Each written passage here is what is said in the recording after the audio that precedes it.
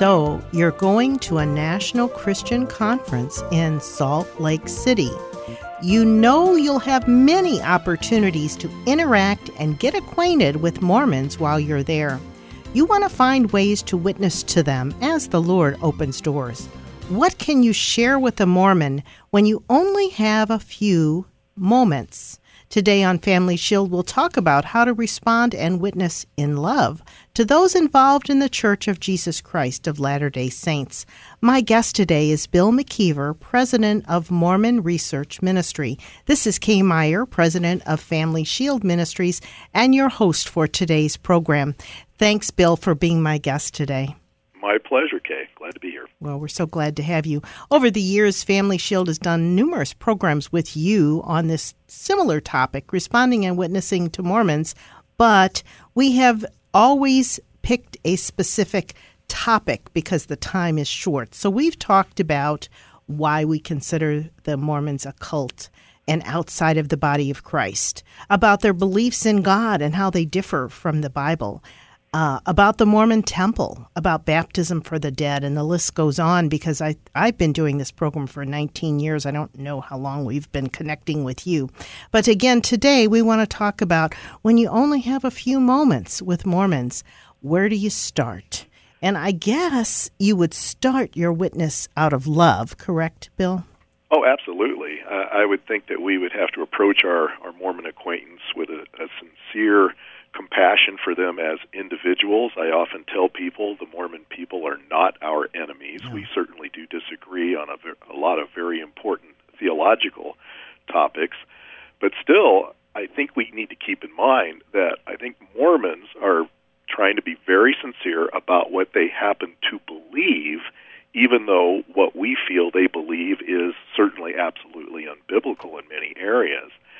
I've had many opportunities when I know I don't have a whole lot of time to talk with an individual to just ask a few pointed questions that I hope will get them to at least think about some of the things that we've said. But it's funny, when you bring up the topic of religion, usually with a Latter-day Saint, it's not uncommon for them to ask us the question. Mm-hmm. They really kind of make it easy for us. If we just listen carefully to what's being asked, we can probably have a very engaging conversation, even though it may be a very short one. Mm-hmm.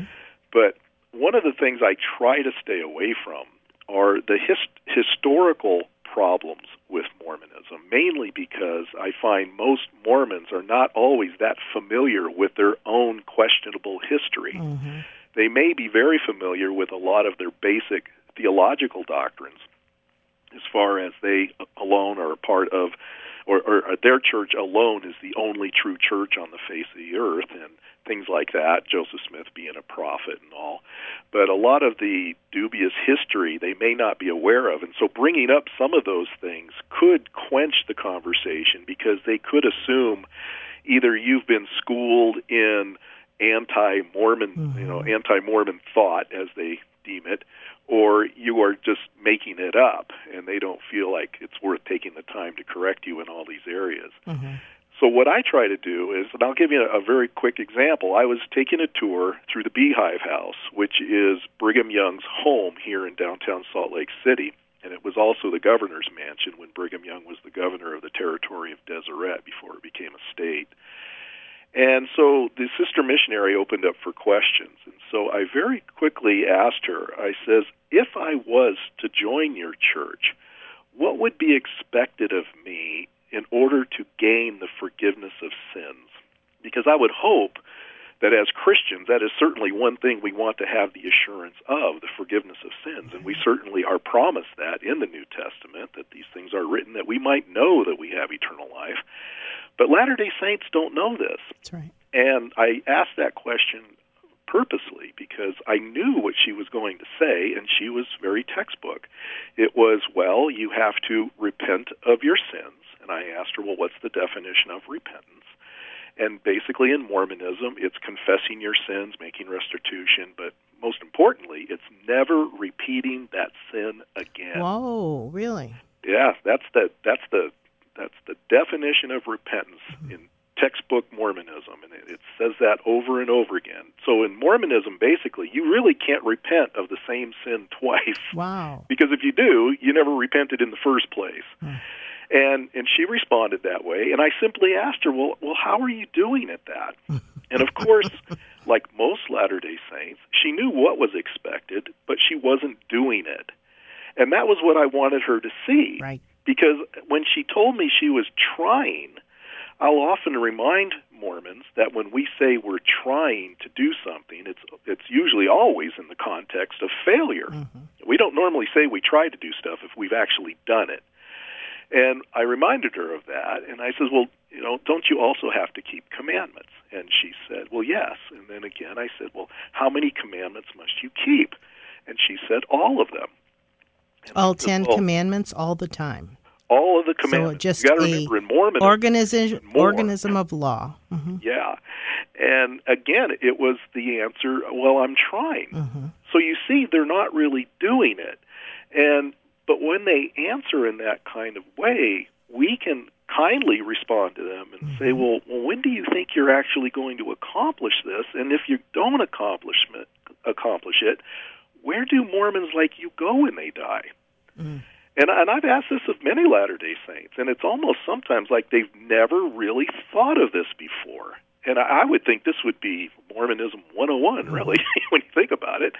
But they often always are hoping that everything's going to turn out okay. Like one sister missionary that came to my door one time when I asked her this kind of question, and it became readily apparent that she wasn't doing what she said she should be doing. She responded by saying, well, Heavenly Father is a loving God, and He'll love me anyway. And I went, whoa. I said, wait a minute, sister. Doesn't your Scripture teach in the Doctrine and Covenants, which is a part of unique Mormon Scripture, doesn't it teach in Section 1 that your God cannot look upon sin with the least degree of allowance? Are you saying that He's going to look at your sin with allowance? Would He look at my sin with allowance? Now, the answer, of course, is no. If Mormonism is true, the God of Mormonism does not look upon sin with any degree of allowance. Now, I would agree that my God doesn't either. That's why we better hope our sins are taken care of, and they are taken care of when we come to faith in what Jesus did for us on the cross at Calvary. He forgives us of all of our sins. But in Mormonism, it's very different. Simply bringing up some questions like that hopefully will get them to think about it. But again, you've got to be very careful. Your voice inflection and your body language, you don't want to give the impression that you're putting them down or anything, but you're sincerely wanting them to see what you see as a serious problem here. Dying without the forgiveness of sins is something we certainly don't want. Jesus warned about if you don't believe that He is who He is, you will die in your sins. And that was not meant to be a positive comment. And sadly, as good as many Mormons are, they don't know if they have the forgiveness of sins, because the list in order to accomplish this in Mormonism is so vast. And that's why a lot of Mormons live with a great burden of guilt. They don't know if they're doing enough. And that's just one approach that I like to use, and mainly because I don't have to explain a lot of their own history in order to show why I have problems with it. Most Mormons know where they are in light of eternity. We just need to get them to tell us where that place is. And I might also add, you want to be very careful not to use words that a Mormon will probably define differently than you, unless you have them define it for you in the conversation.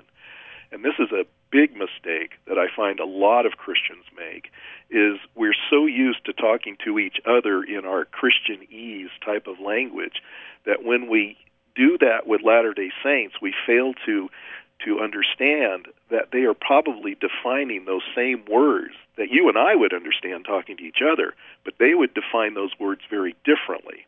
And so it becomes important that when a Latter-day Saint does bring up a certain term, that we make sure that we understand how they're defining that term. So give us an example, and I know the terminology issue is important. Just give us one example of a term that we might bring up in a short conversation with Mormons that we may define one way and they may define in a totally different way? Well, quite simply, heaven. I've had Christians tell me, well, I asked my Mormon neighbor if they're going to heaven, and they said, well, sure they are. I says, well, yeah, because there's 3 of them that they could end up in. They just don't know which one of the 3 they're actually going to. So when you say, well, do you feel that when you die you're going to go to heaven, a Mormon could quite honestly answer yes to that question. But if you were to ask the question, do you feel that when you die that you will be exalted in the celestial kingdom? See how I've defined it very precisely now. They know exactly what that means. The best they can ever get from their belief system is exaltation or godhood in the highest level of kingdom or heaven, known as the celestial kingdom. That's where Mormons hope to become gods. That's where they hope to be with their family throughout eternity, because that is really the Mormon joy of the eternities, is not really being in the presence of Jesus. Jesus really doesn't have a role in the Mormons' hereafter. Once the judgment has been made and they are assigned to where they're going to spend eternity in either the celestial, terrestrial, or telestial kingdom, the Mormon Jesus really doesn't play a huge role if you're in the celestial kingdom, because you become the God of this world. It's all about you now, and you are going to start repeating a process that they believe has been going on since eternity past, a process that even Elohim, the God of Mormonism, had to follow in order to become the God he is today. And, Jesus, he's kind of like in Mormon theology, I call him kind of like a floater. He goes from the celestial, but then he'll go down to the terrestrial and visit down there as well. Mm-hmm. But it's not a, how do I say this? It's not a worshipful situation like we would understand it in the hereafter, being in the presence of our Savior. And that is the ultimate joy that we are longing for, is to be with him. If you ask most Mormons, what do you look for after you die, they'll say, to be with my family. That's usually the answer that they will give. And that's not a bad question to ask if you have a very short time to talk to the Latter-day Saints. What is the biggest joy that you look for as a result of what you believe? They'll probably say to be with their family throughout eternity. So one of the things we need to do as Christians is to recognize that the Mormons are lost and in need of Christ as their personal Savior and Lord. The Christ they believe in is not the Christ of the Bible. And you don't need to get into all that theology with them, but you do need to understand that they really don't have that relationship with Jesus Christ that brings forgiveness and eternal life. And understand that is why you witness, and also to try to get to the law and gospel, and that we are forgiven through faith in Jesus Christ, not because of our good works. I want to make a few announcements, and then we're going to continue talking to Bill McKeever about When You Only Have a Moment with a Mormon. Each week, Family Shield offers a booklet or resource to our listeners. This week, we're offering the booklet, Mormonism, Who They Are, What They Believe, and numerous tracts on this topic that Family Shield's Counter Cult Ministry purchases and gives away to those that are looking to learn more and to witness. To receive the booklet and tracts at no charge, email us at witness2family@gmail.com or call the Response Center on our new toll-free number, 1-877-250-8416. We also have recommended links on our website at www.familyshieldministries.com. And under those recommended links, we have a segment called Apologetics. One of the many agency websites that are there is Mormon Research Ministry and their website link, which is www.mrm.org. This organization has wonderful resources available, as well as others that are there. If you're a Thrivent financial member, you can designate your Thrivent Choice dollars to support Family Shield Ministries. Go to the Thrivent website, www.thrivent.com/Thrivent Choice, or if you don't like those websites, just call them directly, 1-800-847-4836, and ask for Choice dollars. Remember that as a Thrivent member, you must contact them annually to let them know where you want your dollars to be donated. Remember that the end of March is the deadline to do this for the coming year, so it's important that you do it now. 1-800-847-4836. Family Shield is a listener-supported radio outreach aired on 52 radio stations throughout the United States. Our mission to educate and equip people to know Christ, grow in His Word, and strengthen individuals and their families. Please keep us in prayer and send letters or comments to Family Shield Ministries, P.O. Box 230015, St. Louis, Missouri 63123. Now I want to go back to my guest, Bill McKeever of Mormon Research Ministry, and I want him to share just a little bit with our listeners about his new book, Mormonism 101.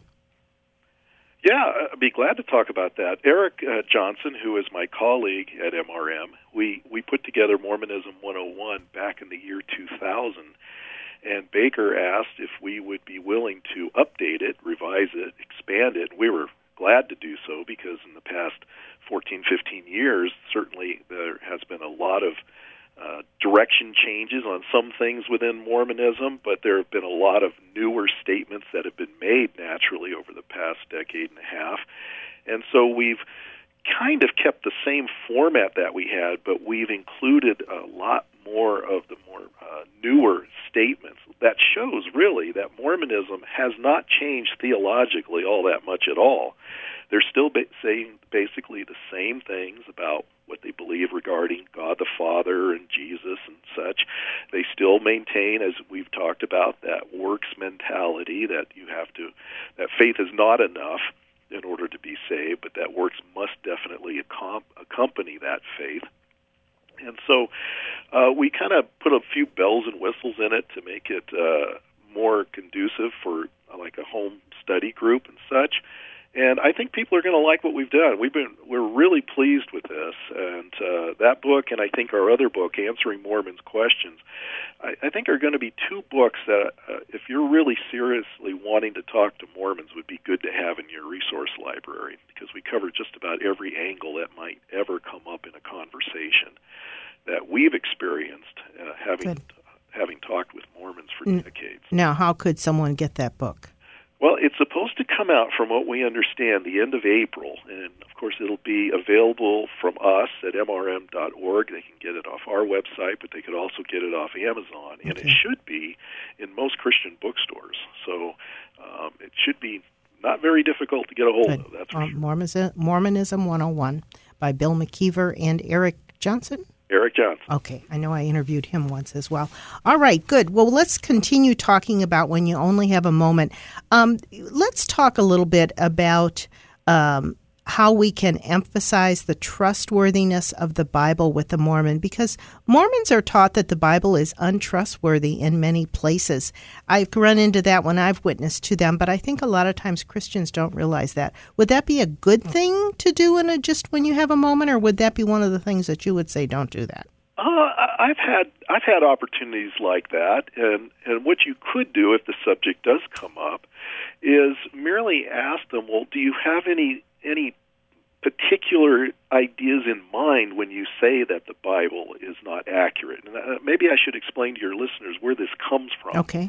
In the Articles of Faith, which is 13 very brief points of doctrine that the Mormons adhere to, and often missionaries will carry a little card, like a business card, and on the back it'll have the 13 Articles of Faith. Article 8 says that we believe the Bible as far as it is translated correctly. Now, what that really means, though, in the Mormon vernacular, is that the Bible was not really transmitted correctly. I think they're using an incorrect word there.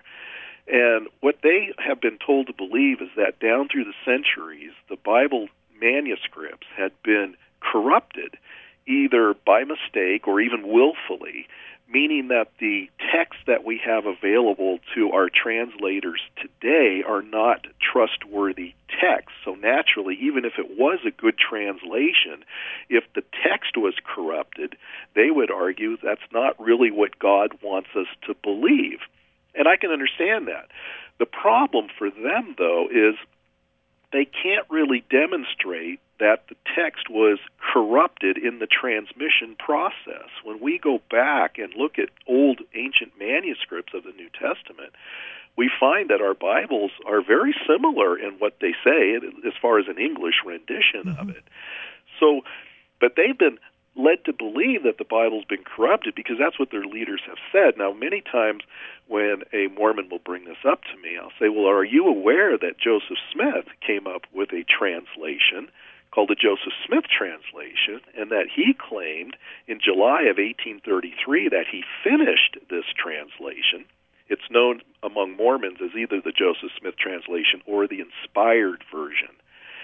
Usually, depending on what verse we've been talking about, even if it's Ephesians 2:8 and 9, or Galatians 1:8, or Titus 3:5, a lot of the verses that I would probably bring up in the course of a conversation, Joseph Smith left those verses intact. He didn't touch them. Or if he touched them, he changed them ever so slightly that you can tell that he did make a revision, but the meaning was still there that we've always held to. A lot of Mormons are not aware of this. But even the Isaiah passages that talk about there being only one God and that this God does not know of any other God, Joseph Smith even left those verses intact. And certainly, though he may have believed at the time he was doing this revision that there was only one God, and I think maybe that was the case because certainly the Book of Mormon is a monotheistic book, he wouldn't start changing his views regarding God until a few years later. Usually around 1835 and on, he starts to introduce this idea of polytheism, that even within the Godhead, there are three separate gods, and that men have the potential to become gods in the next life.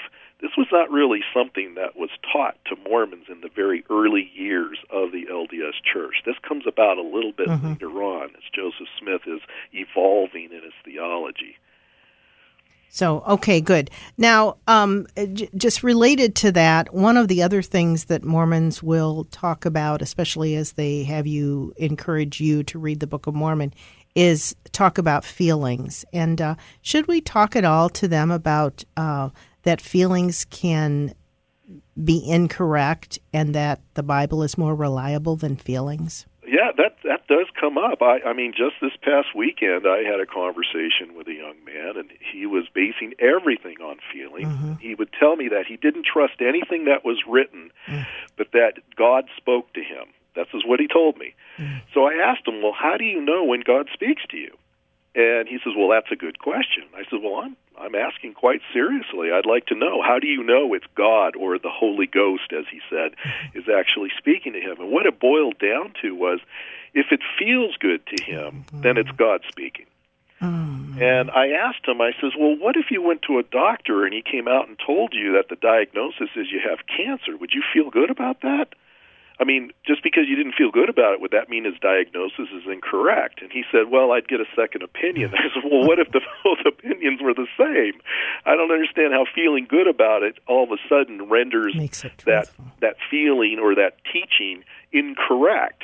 I'm confused on that. He never really did give me a good answer for that, but then I've never really had a Mormon give me a good answer for that. It's usually, well, I can't explain it, I just know. And, of course, that becomes very vague, and how do you trump God speaking to these people? Yeah. Of course, as Christians, if we feel that God is speaking, it better coincide with what God has already revealed. Otherwise, I can guarantee you that voice or whatever it might be certainly isn't coming from God, because our God doesn't have a memory problem, and he certainly wouldn't forget what he said before. But in Mormonism, it doesn't always work that way. And so their leaders, for instance, can come up with new revelation all the time based on this, what they call priesthood authority that they feel that they have in order to speak on behalf of the church. But feelings can be very deceptive. And I asked this same gentleman, I says, well, what do you do with all the thousands of Latter-day Saints who have left the Mormon church in recent years who once felt like you do? What do you do with them? Now, I'm sure in his mind he's thinking, well, they're all wrong. But how are they wrong is where I'm trying to go with this question. just because you feel at this point in time in your life that the teachings of Mormonism are true, what do you do with the many Latter-day Saints who felt the same way as you but no longer feel that way now? And usually the reason why they don't feel that way now is because they've learned things about Mormon theology and Mormon history, thankfully, in a great part, I think, to the Internet, and now they realize that what they believed was really not true at all. And this is where I'm hoping to get the Latter-day Saint to start looking, because I've had many Mormons tell me that nothing I could possibly say is going to change their mind. And I usually use this little technique that I've developed where I've asked the Mormon who says something like that. I says, you mean to tell me that if I was to draw a circle on a piece of paper and I had you fill in the circle according to all that you know about Mormonism, how much of that circle would you fill in?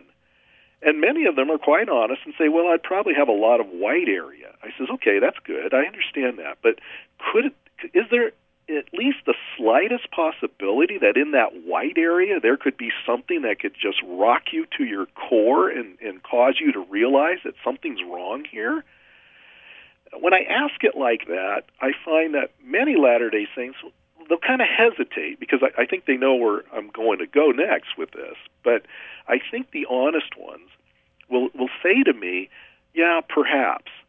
Now, when you do this challenge with a Mormon, be prepared because they may turn it back on you. And I'm quite willing to say that there's a lot I don't know about Christianity. There could be some information out there that I'm not aware of. Mm-hmm. And I have to at least be willing to admit I'm not omniscient. There could be something. I don't think there is, but there could be. And, for instance, if you prove to me Jesus didn't rise from the dead, my Christianity's over with, okay? Mm-hmm. We'd all agree on that one. But I want to get across to them that there could be something out there that could really devastate their faith and cause them to reconsider what they believe right now to be true. All right, very good. My guest again has been Bill McKeever of Mormon Research Ministries. I think the last point is that we need to pray for them, even if we don't have an opportunity to talk with them about Jesus Christ. Pray for them. And let me just encourage you to take up the shield of faith and go first into the home. This is Kay Meyer with Family Shield. Thanks for listening. God bless your day. You've been listening to Family Shield, a production of Family Shield Ministries. Its mission is to educate and equip people through the power of the gospel to know Christ, grow in His Word, and to strengthen individuals and their families. To learn how you can obtain resources or support the ministry, go to www.familyshieldministries.com or write Family Shield Ministries, P.O. Box 230015, St. Louis, Missouri 63123. And tune in again next week for Family Shield.